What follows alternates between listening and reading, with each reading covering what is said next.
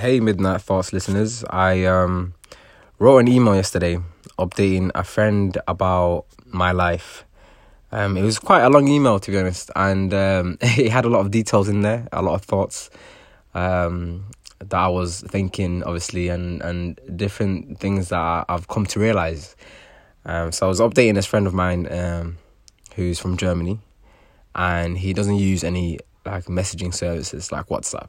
He just uses emails, and he explained he's explained his reasons to me, and why he doesn't use social media and all that kind of stuff. And I really didn't really understand it fully until I sent this email and I received an email back from him, and that's when it really hit me. The beauty of writing emails or writing letters. It's the same thing, letters and emails, because it's just electronic mail, and the other one is just, letters. But there's such an art form to it. It's such a beautiful thing, because the people of the past used to do it, and I know there's so many people that have written books based on letters they have received or sent.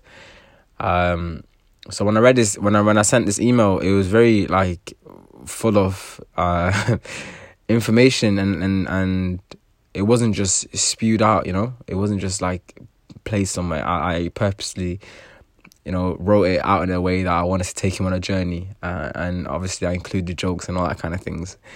And I thought it was a really good email, to be honest, until I got his one, and his one was incredible. Like the way he literally managed to write this email, I was so I was amazed. How he managed to take me on this journey and talk about different topics and drop wisdoms that you wouldn't really get from a conversation when you're on WhatsApp. Because literally on WhatsApp, you haven't spoken to someone for a while. You're like, hey, how's it going? Oh, life is good, bro. What you been up to? Oh, yeah, I've been up to this. It's a very, very basic conversation. There's so many. It's basic. Or the phone conversation, legitimately the phone conversation. It's a very long phone conversation. For example, if you're catching up with someone and it doesn't really it's not really compressed enough to be as impactful as it can be. For example, in a half an hour catch up conversation, there's so many things that are said that you're barely going to remember any of it. But in an email or in a letter, you can really leave an impact on someone by the way you write, and then the way you tell the story, really and truly, of your life and your thoughts and your ideas and all that kind of stuff. So it's such a beautiful thing, honestly. I think from today onwards, I'm going to be writing letters to my friends and to my family. And I'm honestly, I'm being serious. I'm not even joking.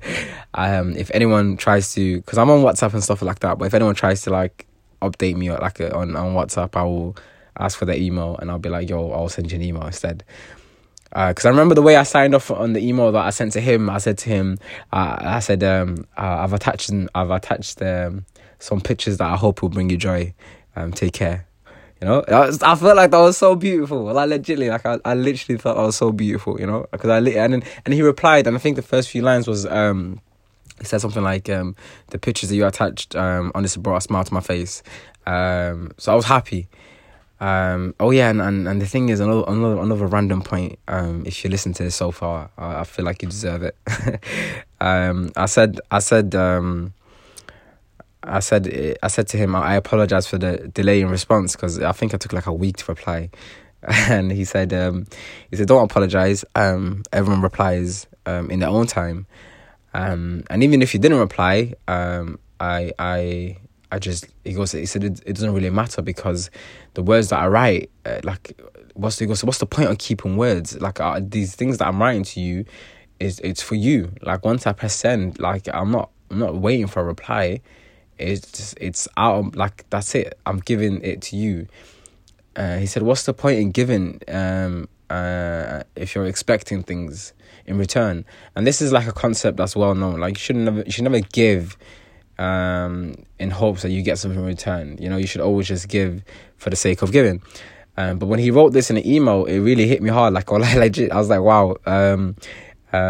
Because he said, what's the point of keeping words? Like, it's just words.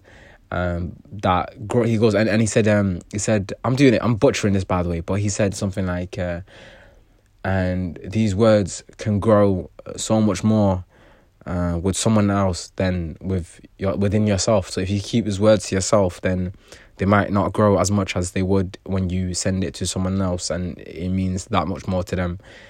And I guess he was right. The words did grow, because here's a podcast episode about emails and how effective how effective they are and how important they are. I feel like everyone should go back to writing letters and emails. And I know this isn't like a very new thought. I know people have been saying this for a while, but I am anyway. I'm going to be writing emails, and not formal emails, anything like that. Really storytelling emails. It quite reminds me. It reminds me of the thing that I used to do, the newsletters. The Midnight Thought newsletters. If you didn't know, this podcast was a newsletter beforehand. And I used to take people on a journey. Like, I really took my time out of I took time and effort to write these newsletters, because I wanted them to be perfect in a sense. And I might just go back to it, but I doubt I will, because I would rather write emails to people that are close to me and mean a lot to me. But thank you for listening. And I dropped my phone. I apologize. Oh, wow. I dropped it again. I apologize. Write emails. Assalamu alaikum.